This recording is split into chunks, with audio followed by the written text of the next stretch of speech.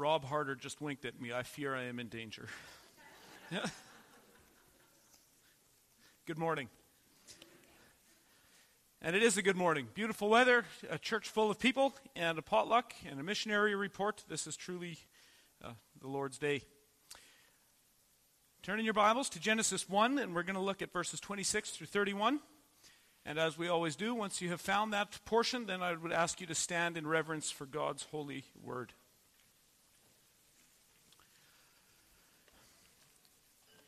Genesis 1, 26 to 31, and these are the words of the Creator God. Then God said, "Let us make man in our image, after our likeness, and let them have dominion over the fish of the sea, and over the birds of the heavens, and over the livestock, and over all the earth, and over every creeping thing that creeps on the earth." So God made man in his own image. In the image of God he created him. Male and female he created them. And God blessed them, and God said to them, "Be fruitful and multiply, and fill the earth and subdue it, and have dominion over the fish of the sea, and over the birds of heavens, and over every living thing that moves on the earth." And God said, "Behold, I have given you every plant yielding seed that is on the face of the earth, and every tree with seed in its fruit. You shall have them for food. And to every beast of the earth, and to every bird of the heavens, and to everything that creeps on the earth, everything that has the breath of life, I have given every green plant for food." And it was so.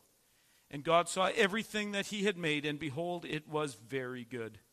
And there was evening, and there was morning, the sixth day. And may God bless the reading of his word.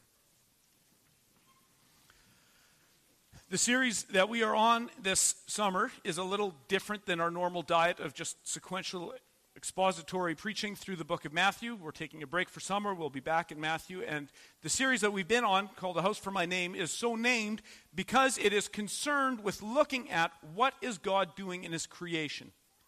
What is the purpose of the institutions and the things that God has baked into creation? What is he teaching us about himself with the world that we live in? We are a living temple, and there's these important pieces. And so the first sermon had to do with the glory of God, which is the most important thing that we can conceptualize, because all things are from God, through God, and back to him. And then we looked at the church, and you'll see these messages are all interrelated. There's not one that's a standalone message here. God's mission for the church, for Christ to take a bride at his side to complete his mission in this world. And then we have a lesser echo of that in human marriage. And that's where we are at, is looking at masculinity, looking at femininity, and then finally at marriage. And I think we frequently get this upside down, where we think that it's like God looks at the things that we do and then he responds. Oh, these people, they made up marriage, and that's kind of like how Christ and the church works. So I'm going to use their idea of marriage to get through to them. Not at all. That's backwards. That's upside down.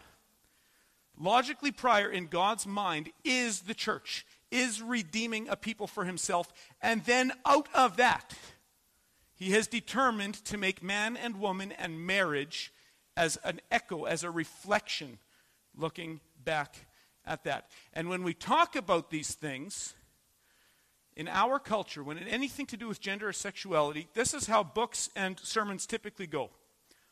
The teacher will apologize for 20 minutes for everything he's about to say.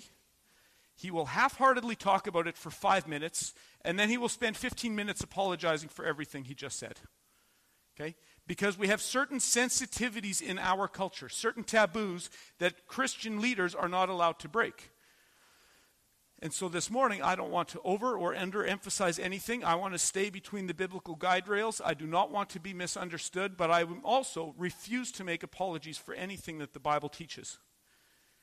And some of it will cut against the grain. Let's be okay with that. The goal of the Christian is to have no problem passages with Scripture. So it is in that spirit that we want to talk about these things.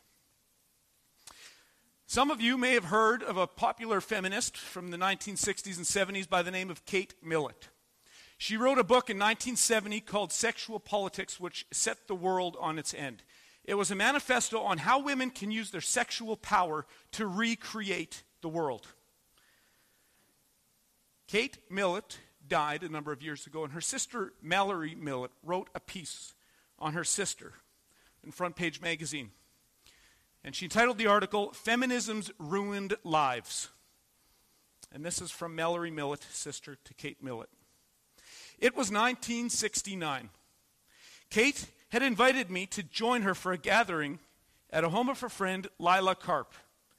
They called the assemblage a consciousness-raising group, a typical communist exercise, something practiced in Maoist China. We gathered at a large table as the chairperson opened the meeting with back-and-forth recitation like a litany, a type of prayer done in Catholic churches. But now it was Marxism, the church of the left, mimicking religious practice. "Why are we here today?" she asked. "To make revolution," they answered. "What kind of revolution?" she replied. "The cultural revolution," they chanted. "And how do we make cultural revolution?" she demanded. "By destroying the American family." "How do we destroy the family?" she came back. "By destroying the American patriarch," they cried exuberantly. "And how do we destroy the American patriarch?" she replied. "By taking away his power." "How do we do that?" "By destroying monogamy," they shouted. "And how can we destroy monogamy?" This is Mallory Millett speaking. Their answer left me dumbstruck, breathless, disbelieving my ears. Was I on planet Earth? Who are these people? By promoting promiscuity, eroticism, prostitution, and homosexuality, they resounded. They proceeded with a long discussion on how to advance these goals by establishing the National Organization of Women, NOW. It was clear they desired nothing less than the utter reconstruction of Western society. The upshot was that the only way to do this was to invade every American institution. Everyone must be permeated with the revolution. The media, the education system, universities, high schools, K through 12, school boards, etc. Then the judiciary, the legislatures, the executive branches, and even the library system. It fell on my ears as a ludicrous scheme, as if they were a band of highly imaginative children planning a Brinks robbery. A lark trumped up on a snowy night amongst a group of spoiled brats over booze and pot. To me, this sounded silly. And it was. And you know what the wild thing is? They've won.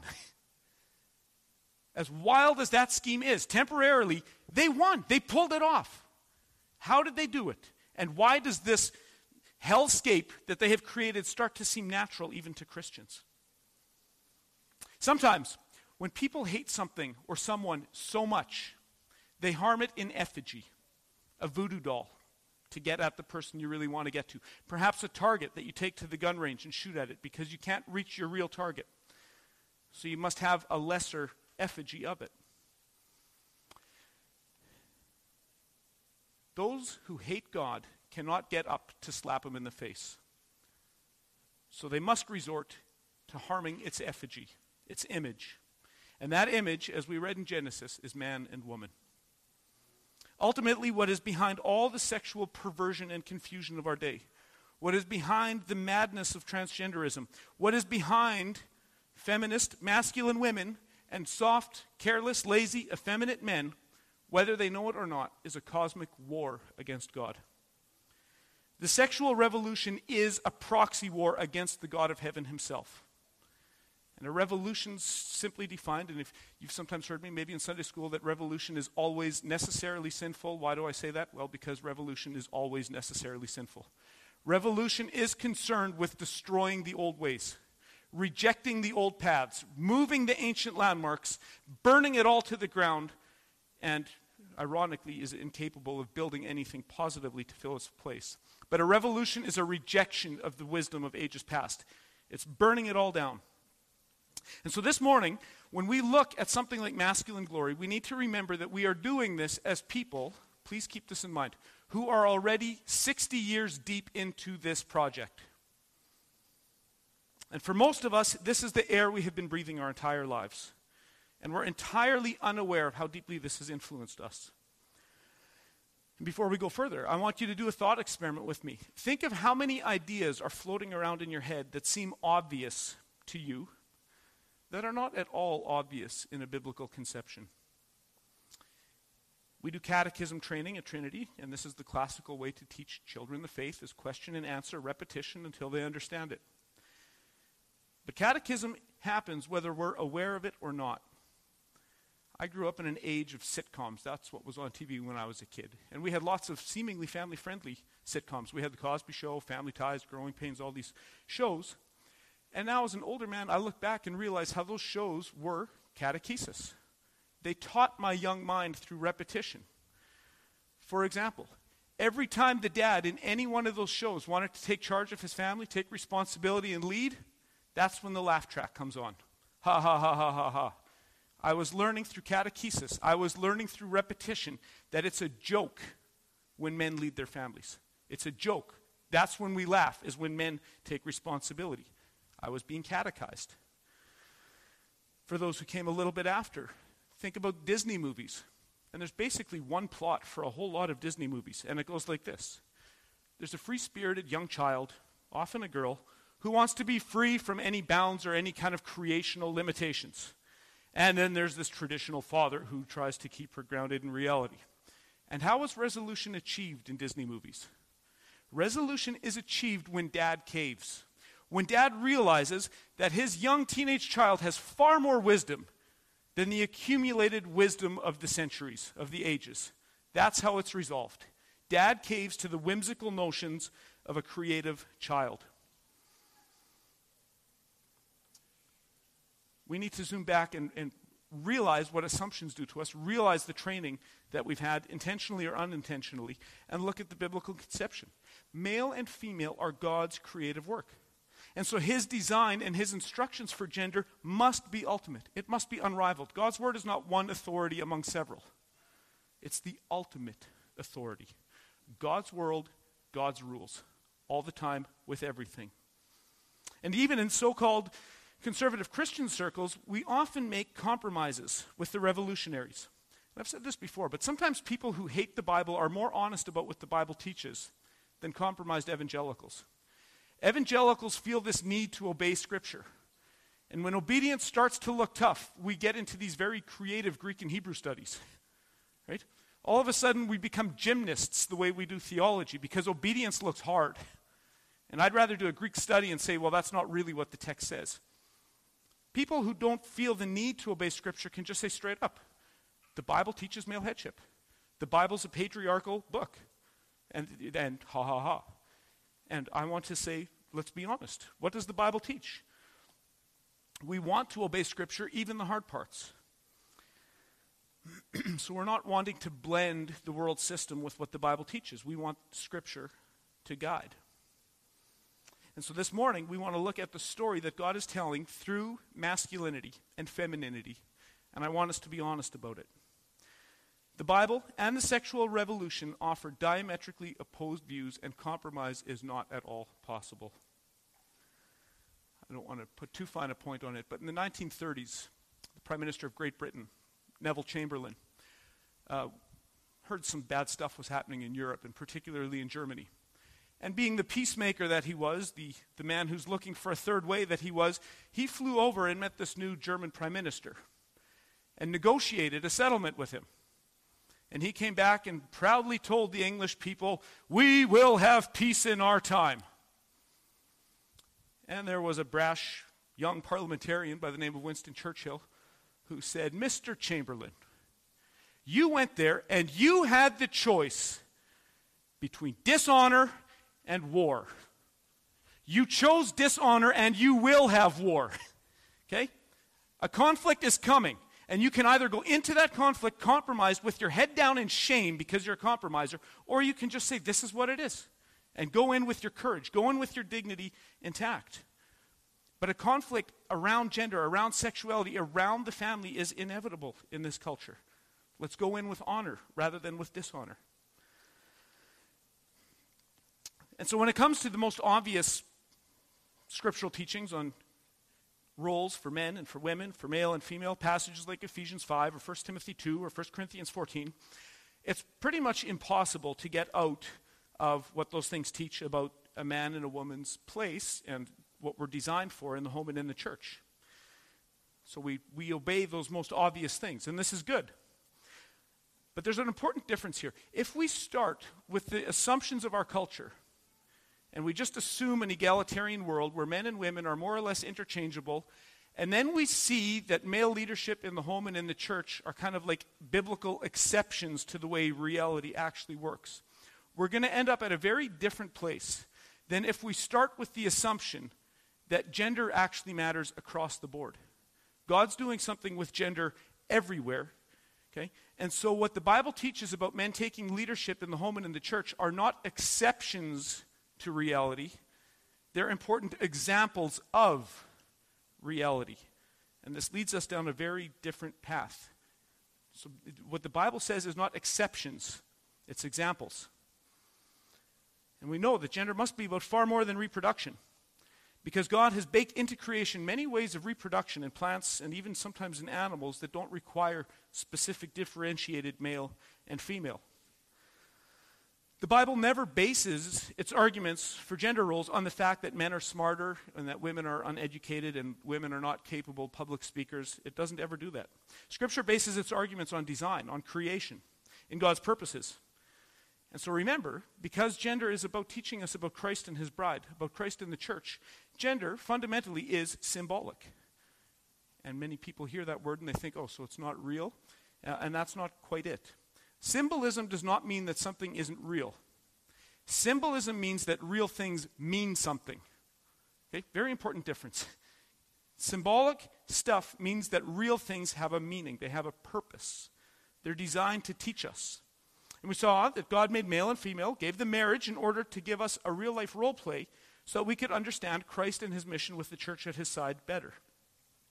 So again, I really want to emphasize, we don't start with egalitarian assumptions and then try to make it blend with the Bible. We start with the Bible, God's creative design starting in Genesis.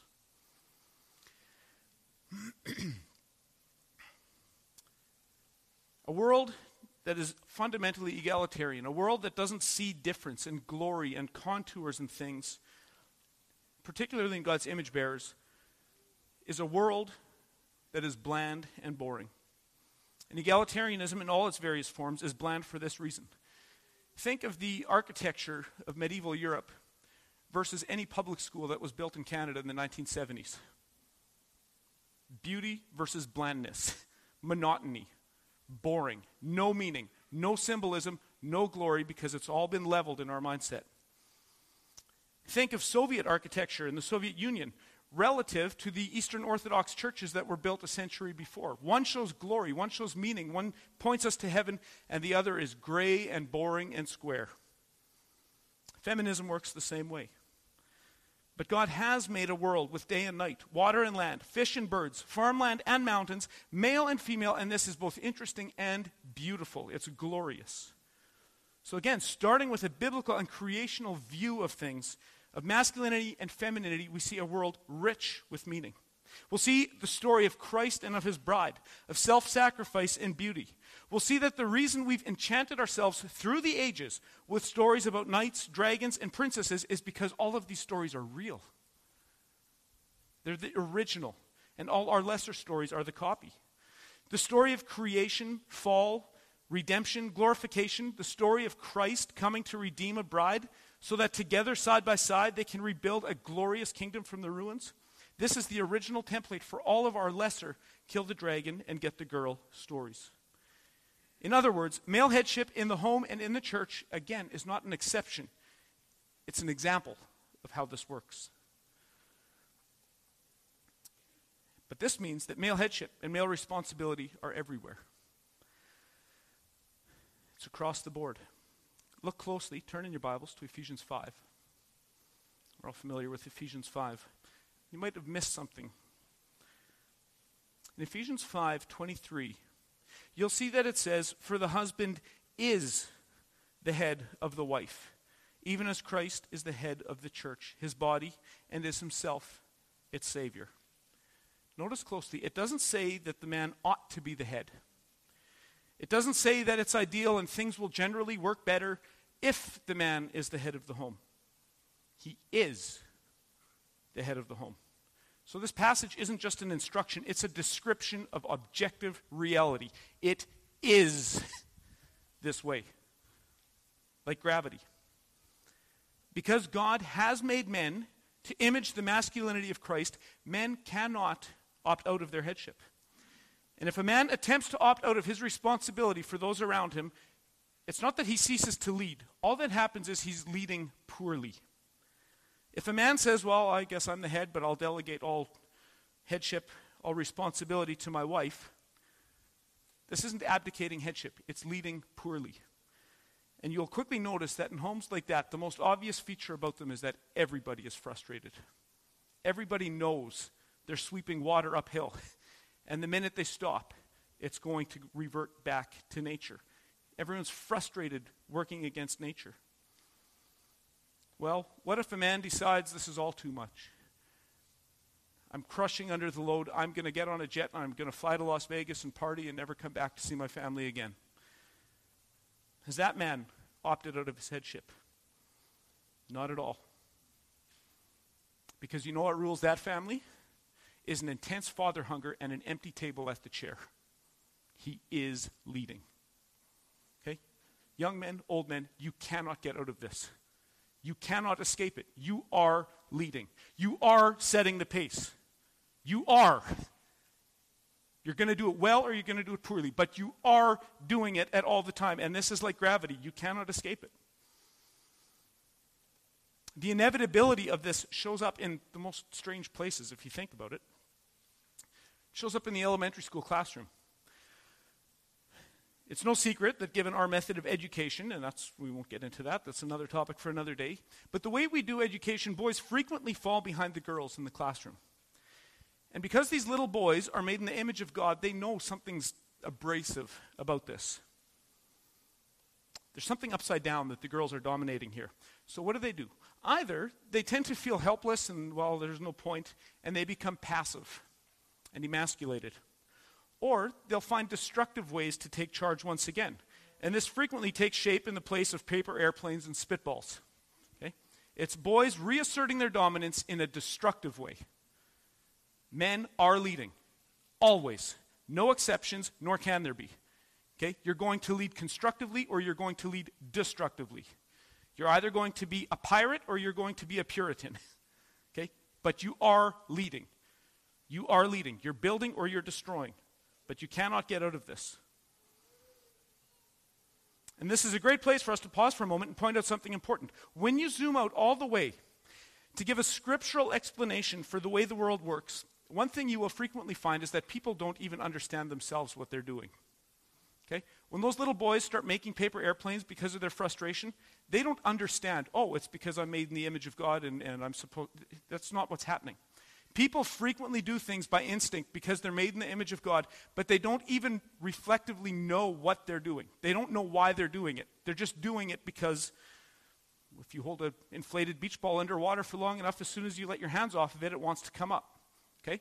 We can suppress these things, but the image of God wants to come out, even if we don't understand why or how we're doing. So, when a young boy stands on a diving board and calls attention to himself and then does something risky, he has no idea what the cosmic meaning of this is. He's just doing something that he's wired to do. And you'll know this if you're a parent and your little boy comes out and everything is a sword or a gun. Right? Where's the bad guys, Dad? Where's the bad guys? I'm going to go get them. And the little girl comes out and everything's a baby that needs love and kisses and to be tucked into bed. Okay? That's the image of God. Why would we suppress that? It's beautiful. It's glorious. Why would we try to pretend that that's somehow a construct of culture? The construct of culture is trying to suppress that and not see beauty in it. I'm reminded when our children were very, very, very small, we were at the in-laws for lunch, and it was wintertime, and there was a bit of a snowball fight that happened, and I guess I had tagged Tanya a little bit too well with the snowball. And I had a 3-year-old son who unbuckled himself faster than I've ever seen, and he came at me mad. Okay? That's the right instinct. He thought his mom was in danger. Okay? And he did what the image of God says he must do. Use his strength to protect a woman. That's good. That's right. Don't discourage it. Don't make fun of it because it's cute. Little boys are training for manhood. Don't make fun of them when their voice cracks. They're training for manhood. Don't make fun of them when they do something important poorly. They're training for manhood. Encourage it. Encourage it. And Mom, I know you don't understand why it's a good idea to do really dumb things and pound a Tonka truck into a wall. If you've ever been a boy, you understand why it's a good idea. Encourage him. He's learning how to lead a family. He's learning how to be a church elder. He's learning how investments work. He's learning about sports. He's learning about reality when he's playing rough. Another one of our children, after a family gathering when things were going as nature would dictate, at her bedtime prayers, after this Unger gathering, said, "Dear Jesus, thank you so much that the girls played so gentle and that the boys played so rough." I thought, man, this kid gets it. This kid gets it. And all the little cousins also get it without being taught. So male headship is inevitable. Men are designed to image Christ, and this law is as fixed as gravity. And the minute you think you're beating it, all that's happening is that you are on your way to a rather messy encounter with reality. 1 Corinthians 16:13 says, "Be watchful, stand firm in the faith, act like men, be strong." Being watchful and standing firm are how we are to act like men. And so for good measure, Paul adds that acting like men includes being strong. And this is consistent with the whole description of masculinity in Scripture. It takes strength to stand against the stream. It takes strength to stay awake at night and pray for your children who are not walking with the Lord. It takes strength to pour into your church body and your family when you yourself are playing hurt. It takes strength. Okay? And I'm not talking about being 6'4" and muscle bound. That's also glorious. But for strength to show up, it shows up in many different ways. I'm not just talking physical strength here. It includes that, but it's more than that. It takes strength to be kind and patient with your wife when she's not acting particularly lovely today. It takes strength to obey God when it's going to hurt, and you know it's going to be painful. And these things are the duties of all Christians in one sense, but it is the glory of men to lead the charge in doing this. And men are like highway tractors. We do run best when we're under a load. Okay? You run best when you're under a load, men. Okay? So don't give in to the selfishness and the self-indulgence of saying, I'm going to go solo through life. You're not designed for that. Ask any truck driver. They don't like to bobtail. They like to pull something. Everything goes better when you're working. Proverbs 20:29 says that the glory of young men is their strength, but the splendor of old men is their gray hair. And the reminder of this passage and the passage of time is a poignant thing for men. When you see an old gray-haired grandfather with his little grandson holding his hand, there's something poignant, there's something romantic about an old man's memories and a young boy's dreams. Okay? And this is exactly as God designed it to be. Something right is happening when young men are training in their masculinity at the hands of older men. 1 John 2:14 says, I have written to you, fathers, because you have known him who is from the beginning. I have written to you, young men, because you are strong, and that the word of God abides in you, and you have overcome the wicked one. And bad things happen when young men pool their ignorance and try to give each other sage advice. If you've read your Bible, you'll know that after Solomon dies, left to take his kingdom is his son Rehoboam. And the Israelites make certain requests of Rehoboam when he becomes king. And he says, let me think about it for a couple days. You know how the story goes. Rehoboam could have gone to his father and his grandfather's old advisors, the men with the gray hair, and he would have learned something valuable. What does he do? He goes to his friends. He goes to fellow fools, people who are just as ignorant, just as green, just as experienced, and frankly, just as stupid as he is. And he listens to their advice. And all it costs him is everything. All it costs him is a civil war. That's all it cost him. Okay? He should have listened to the old men. Who did he listen to? The fools, his peers, the guys he was hanging out with. And it cost him everything. His cost was the kingdom. But today, many young men are cut off from a future of blessing and of honor by also listening to the foolish advice of their peers, rather than going to the old men. And one thing I have frequently noticed, and you might have noticed this too, this is true in my own experience and I watch it, And I think it's generally true. You know the guy whose life is the least in order? The guy whose family isn't in order? The guy whose finances aren't in order? He's the first one to give advice to the 17-year-old boys. Why is that?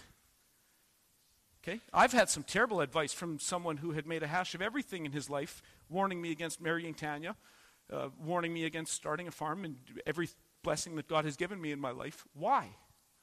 And I think it's a form of, either this guy thinks he's crushing it when he's not, or I think it's mostly a form of compensation. My life's a mess, but I'll at least feel like a man if I can tell a young man what to do. Okay?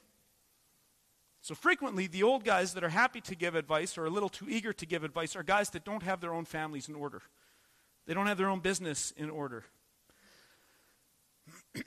But God's glory is the starting point and central focus of everything.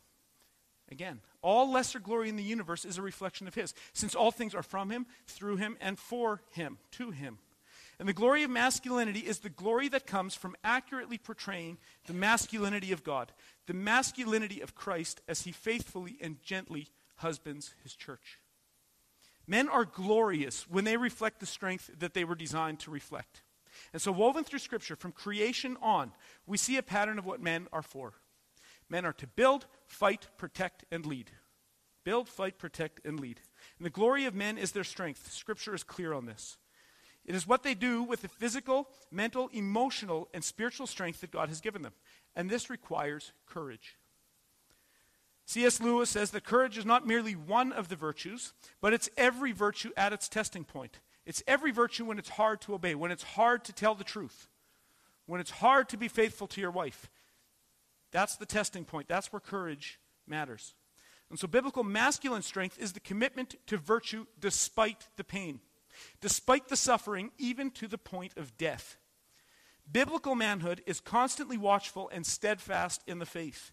And courage holds the line, standing fast when everything around you seems to be falling apart, when it doesn't look like it's working. And this masculine courage fundamentally trusts in Christ, who is the resurrection and the life. And either He's going to relieve the difficulty or He is going to resurrect you from the dead. But either way, you're in good hands if your trust is in Christ. The worst that can happen to you is you die. And if you're a Christian, you will be resurrected. So spend your life. Use your strength productively. Masculine courage shouldn't be hard to find when we understand a Christ, a masculine Savior who showed the way from the grave. 1 Corinthians 6, 9 through 11. It reads, "Or do you not know that the unrighteous will not inherit the kingdom of God? Do not be deceived. Neither fornicators, nor idolaters, nor adulterers," and I'm reading from the NASB here, "nor effeminate, nor homosexuals, nor thieves, nor the covetous, nor drunkards, nor revilers, nor swindlers will inherit the kingdom of God. Such were some of you, but you were washed. You were sanctified. You were justified in the name of the Lord Jesus Christ and in the Spirit of God." And so frequently the Greek words here have all been melded into one word. Many English translations merely say homosexuality at that point. And there's several words in the Greek that are happening there, arsenokoites, but also the word malakoi, which means softness. And many English translations just collapse it all into homosexuality, which is true enough as far as it goes. But it misses something. It misses the fact that effeminacy, apart from the homosexual act, softness in men, is a serious sin that will keep men out of the kingdom of heaven. Effeminacy is softness in men, particularly at the very places where we are called to be hard and strong and courageous. And sometimes this is just simple cowardice and fear, like running away. But that trembling, especially in the face of battle, the Bible describes, and notice this is where the Bible is not so politically correct. This is where we transgress the culture. When men flee in the Bible, they're said to be acting like women. Isaiah 19:16, Jeremiah 48:41, Jeremiah 49:22, and 51:30. Talks that way. Men are built for testing, for courage at a certain point that a woman is not designed for. And the softness can also be a confusion of glory, seeking the glory of a woman through inordinate care and concern for appearances and luxury. Deuteronomy 22:5, Matthew 11:8, and Luke 7:25. This is the guy that's primming and making himself all proper in front of the mirror. And most guys, I think, just have a natural gut reaction against vain men. Why? Why? Because you're made in the image of God. Okay? And men are not to be looking in a mirror. Men are to be looking to Christ for their glory. Okay? So if something bothers you about vain, soft men, I'd say that is the image of God. You know you were designed for something different. The Bible says that woman is the glory of man, and this glory is her beauty and her beautiful way of cultivating life. Genesis 2 and 1 Corinthians 11. And this is why it is right and proper for a woman to glory, for example, in her long hair, and it is shameful for men to give undue appearance or attention to their appearance. 1 Corinthians 11, 14 and 15. And the softness in men is not at all unrelated to the confusion about sexuality in our day. And so we must practice strength and encourage men and teach it to our boys. We have to teach this to our boys. Okay? Don't try to snuff out the masculine instinct in little boys, even if you don't understand it, Mom. Okay? It needs to be trained. It needs to be discipled. It needs to be sent on something constructive rather than destructive. But don't snuff out the masculinity of a young boy. He's training. He needs to be guided, not discouraged. Soft men are a scourge and a curse on the people of God, and this is why God would rather have Gideon lead a small army of courageous men rather than a large army of cowards. And how many times in the Old Testament do the leaders of Israel tell their army that anyone who doesn't believe in this, anyone who wants to go home is free to go home right now?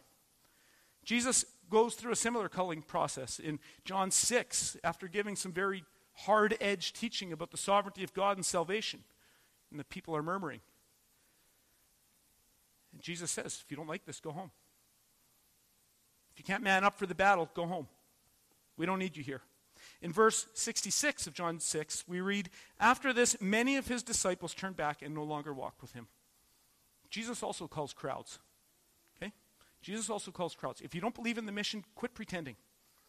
Get on the mission. If you're here, get on the mission. And so while we certainly do have a plague of sexual rebellion and confusion in the world, driven very often by soft men in the church, we should not miss the fact that men can often disguise their softness as strength. God calls men to use their strength obediently, and this means taking responsibility and choosing obedient sacrifice. God created Adam first so that he could be cut open first. Man was made first so that he might bleed first. Men love courage and heroism, and so they do not usually embrace pure cowardice openly or immediately. Instead, many men will choose disobedient sacrifice and then try to pretend like it's a form of suffering, acting like victims. But this is just cowardice masquerading as courage. So a man may go hunting or work on the car instead of pursuing his wife, or training his children, or starting a new business, or a school, or a church. And by the same token, sometimes a man does need to go hunting or learn to work on his car and get out of the office. But the point is responsible obedience. Just doing hard things is not enough. The hard things must be obedient to Christ. So when God lays Adam down to open him up and take a bride from his side, this was, no doubt, I'm sure it was hard for Adam to sacrifice himself. But had Adam offered instead, well, I've got that automatic transmission in my old Cutlass that needs rebuilding, and that's hard. I'm going to go rebuild a transmission because that's hard. That's not the kind of hard task that he was commissioned with at that time. He needed to give himself for a woman in that moment. So just doing hard things isn't the test.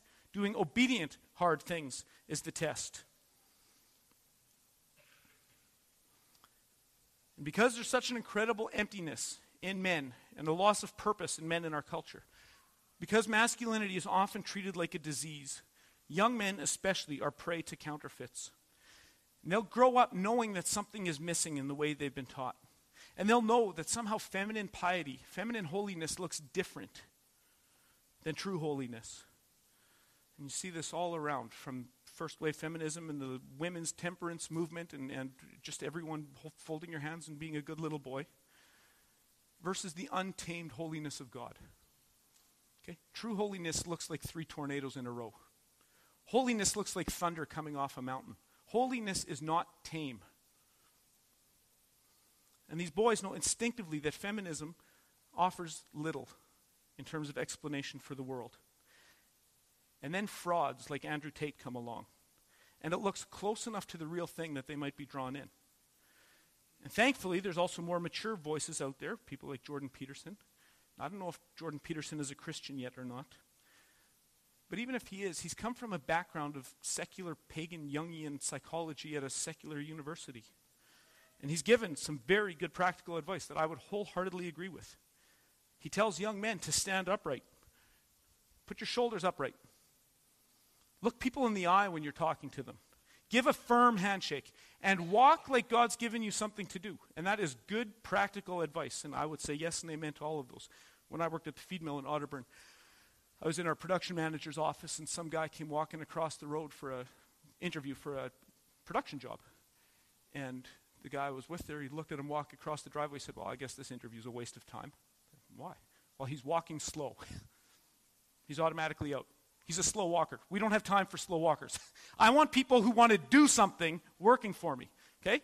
So men, I would say this practical advice is good. Stand upright. Look people in the eye. Speak intentionally. Walk like God's given you something to do. That's part of your calling. But in all this, I wonder, where have the pastors been? Where have the Christian fathers been? This has happened on our watch. Where have we been? The fake masculinity of men like Andrew Tate is self-serving and self-indulgent. And these guys use women for their own pleasure instead of using their strength to build, fight, and protect and lead for women. And this is just another kind of softness that looks tough on the outside. But men who love the mirror and who refuse to use their strength properly are effeminate. Andrew Tate is an effeminate coward. Yes, he's cut. Yes, he's shredded. He's a coward, and he's effeminate because he loves the mirror. And he loves using women instead of loving a woman. He's a coward. He's not who you follow. He's effeminate. And one way that you see this show up, this is so obvious when you think about it. Weak men are hard on those around them.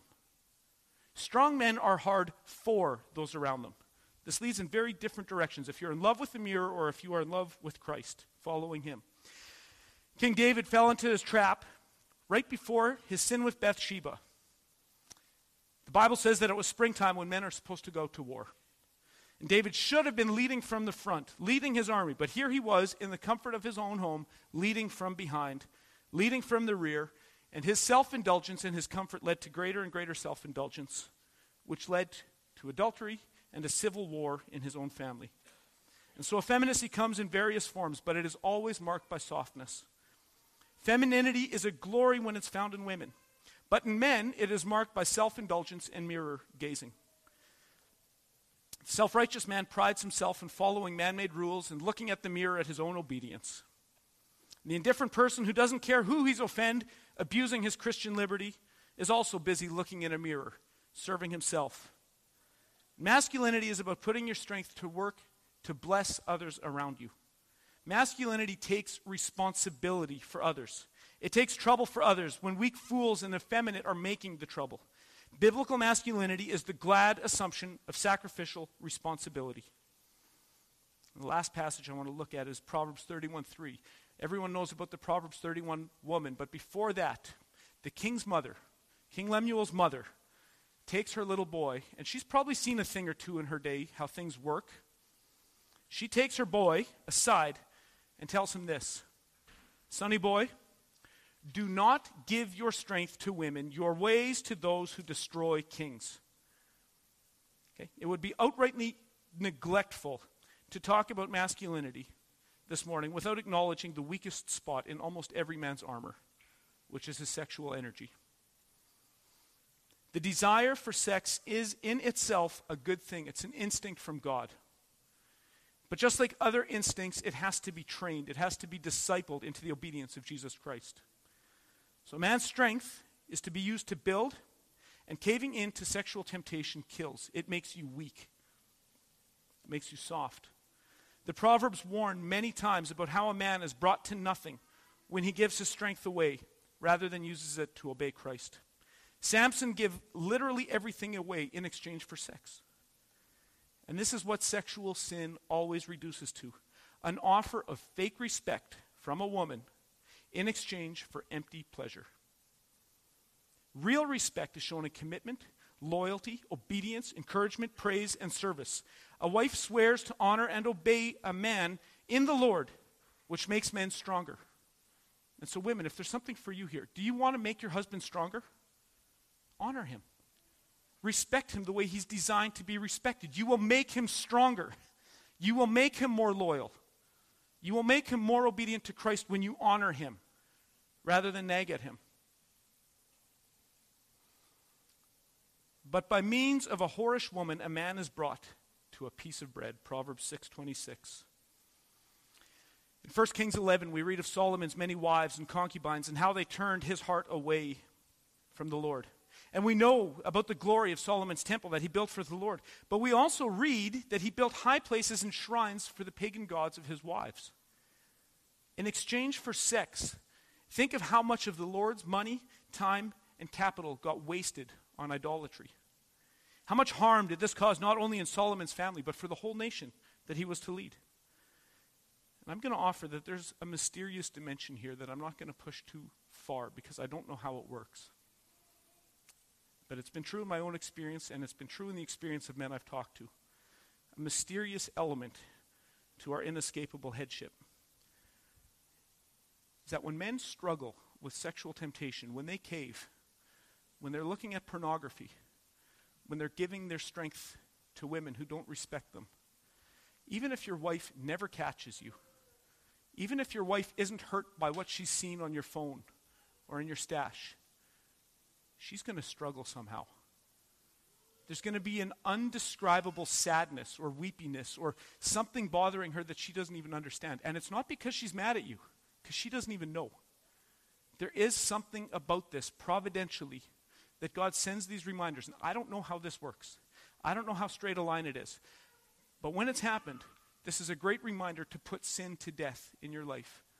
Okay, to lead your family well, to give your strength to Christ and then honor one woman rather than waste your strength on fake women.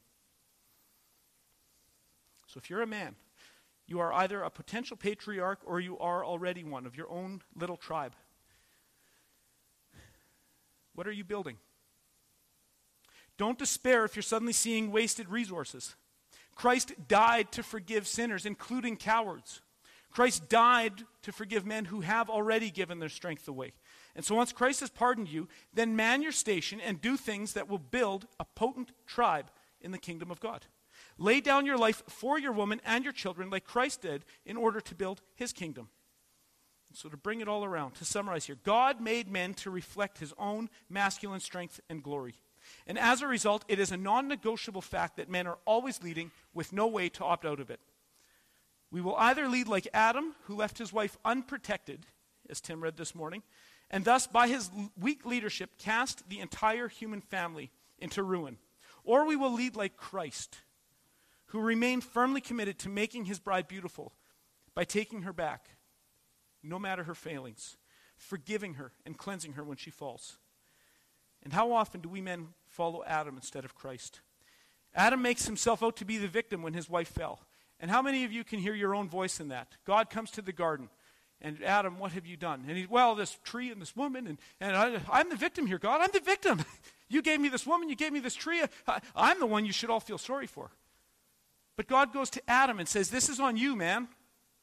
You didn't protect your wife. This is on you. I'm cursing you for what your wife did. So what Adam should have done, he should have taken Eve by the hand, gone to God, and said, Lord, look what we did. I'm sorry. This happened on my watch, and I'm responsible. Please take my life and spare her. And how do we know that Adam should have done that? Because that is what Christ did do. And all this makes our mandate much more clear as men. We're leading at all times. It means we're setting the temperature at all times. This isn't an occasional act of bluster.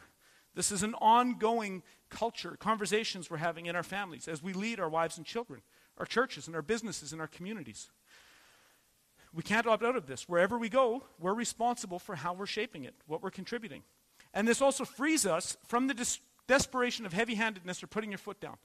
And I'm afraid that many people, when they hear words like complementarian or patriarch or male headship, what they think of is heavy-handed male bluster. Some lazy man sitting in his chair barking instructions for his family, and not at all. Okay? The lazy man all of a sudden sees he's got a big mess, and then he's tempted to put his foot down. Okay? If you have to put your foot down, you've already failed. Okay? Because things got out of control on you somehow. You don't put your foot down, you lead. Start bleeding for your wife. Start bleeding for your kids. Then they'll respect you. Okay? If you're going to sit up on your throne and bark at them, you're going to see responsibility and authority just vanish before your eyes. You will not be able to grasp it. Start bleeding for them, and good things will happen. And we often hear about servant leadership, and this is good in the sense that it reminds us that male headship is not about heavy-handed authority and bluster, but about protecting and promoting the best interests of those around us. But this can go too far and give the impression that we're doing a good job of leading when we just do what everyone tells us to do. Christ leads from the front, and Adam and David and Solomon lead from the rear. So we're not to be the kind of leaders who never make a decision, and even if we did, no one would care because we have no respect in our homes. So when you hear a phrase like servant leadership, be reminded, men, that we do not lead by serving. We serve by leading. You're serving your wife when you lead her. You're serving your wife when you are a brick wall protecting her from what's outside. Men, you serve by leading. That is your service that you render to your family. And this isn't bluster. This is bleeding responsibility. And if you're doing this well, you are always getting input and counsel from your wife and from those around you. Okay? So only a fool doesn't seek counsel from those he's leading. But it does mean once a decision is made, it's on you. It's your decision. If you say you want to go to a restaurant and your wife would prefer a picnic, and then you discuss it and you agree her idea is better, we're going on a picnic today, and then it starts raining, here's what you're not allowed to do. Well, it was your idea. No. We decided I wear it. It rained on my picnic. Okay? That's headship. That's responsibility. You can't blame your wife. That's Adam's stuff. Do Christ's stuff. Take responsibility for problems you didn't create. And women are sinners too, surprisingly enough. And we're going to look at sins common to women next week. And so it may be that if you're in a hairy situation, your wife may have very well helped to create it. Maybe even the majority of it. But biblical masculinity sees the difference between being at fault and being responsible. If some ocean liner, the captain's asleep and some lesser ranking guy slams it into an iceberg and crashes, it's his fault, but it's the captain's responsibility. Okay? Men, if your family's out of control, it might be her fault, but it is your responsibility. Fix it like Christ. Okay? Take trouble on your shoulders like Christ did. A problem he didn't create, he's taking it on himself. Adam tries to offload it onto others. And as you do this, you're going to notice something. Authority naturally flows to those who take responsibility. Plenty of exuberant young men want to become leaders in church or in civics. They want to demand the respect of their families and their communities. But if you start by grasping at authority, it will always slip through your fingers. Authority is not something you grab. It's something bestowed on you by others when they say that you are willing to take responsibility, that you're willing to bleed and die for them. And so when they see that you are truly following Christ, willing to give your life for theirs, you're willing to bleed and take pain on yourself to make their lives go better, you will find authority naturally coming your way.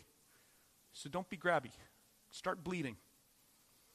And if you're unmarried and thinking about the kind of woman you want on this mission, or if you're married and you're unhappy with the kind of person that your wife is becoming, run a simple thought experiment. What kind of a woman do you want on the mission? What kind of woman do you want? Okay, now you've got a picture of her. Now ask yourself, what kind of a man does that woman want? Start being him. Start being him. Be the kind of person that the kind of person you want to marry wants to marry. Okay? If you want a glorious bride who's going to help support you on your mission and encourage you, put it into practice. Okay? Start leading sacrificially. She's not attracted to a lazy fool who's sitting on his throne barking orders. She doesn't want that guy. So you're not going to get that kind of woman. What kind of woman do you want, young men? And then start being the guy that she wants. The glory of young men is indeed their strength. And the perfect display of masculine strength is Christ himself. A man who took trouble for others. He is the perfect example that we ought to follow as we gladly assume sacrificial responsibility. Let's pray.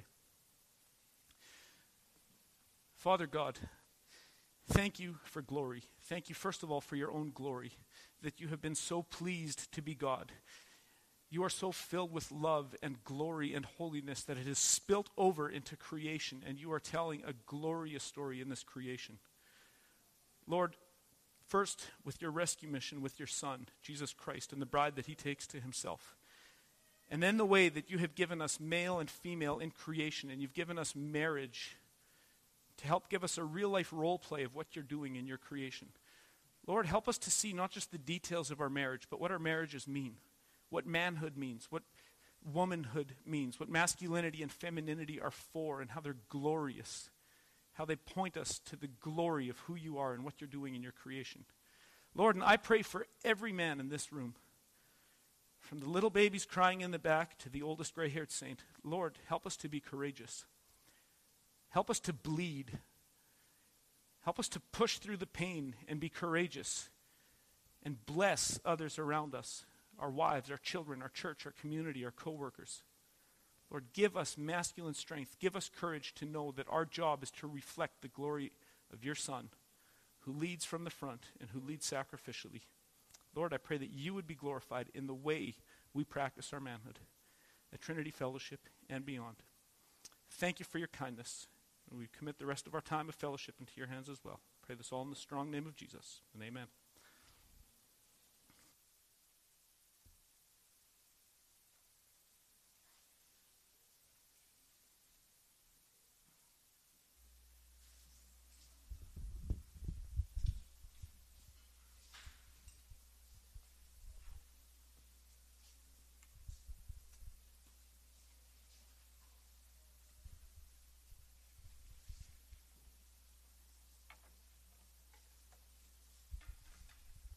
Please stand.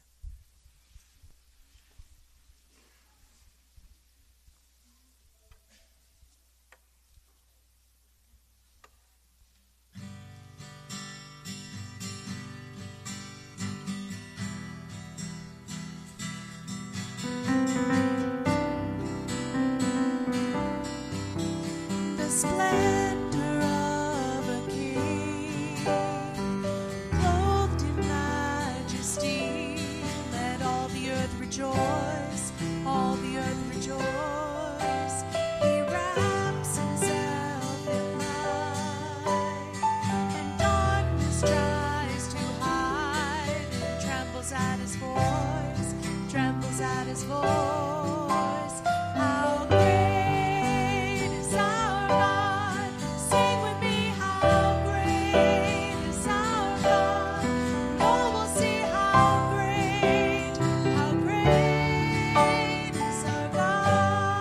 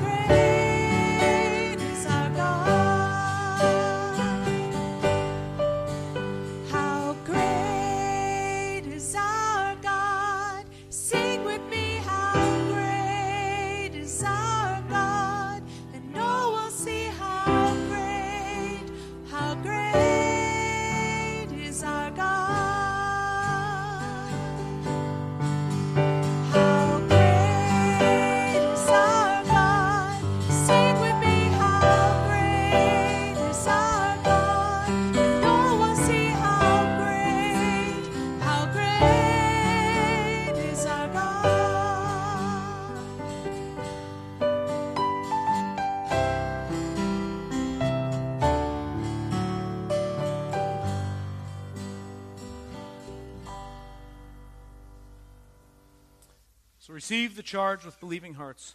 The glory of men is their strength. Men were made to do hard things. Men were made to bear heavy loads. When men work out physically, they get stronger. When men push themselves to do more, they generally get better at it. It's trendy in our world, even in our Christian world, to warn one another about burnout and overdoing it. But where in the Bible are we warned about that? The Bible certainly does instruct to take a weekly Sabbath, a day of rest. But beyond that, it says that we are to be known for hard, diligent work. And it warns us against sloth, laziness, and cowardice over and over. David fell into sexual sin in the springtime when kings are supposed to go out to battle. So where is the battle that God is calling you to? Is it dealing with sin in your life? Is it leading your wife or your family more intentionally? Is it starting some new venture, a new project? Does it look hard? Will it require suffering? Might you mess up along the way? Men, you were made for this, and this is your glory in Christ. And receive the benediction from 1 Corinthians 16:13. Be watchful, stand firm in the faith, act like men, be strong. And stay in peace. And young men, you have a great opportunity to set up chairs and tables here and take a load off the ladies. So get to it.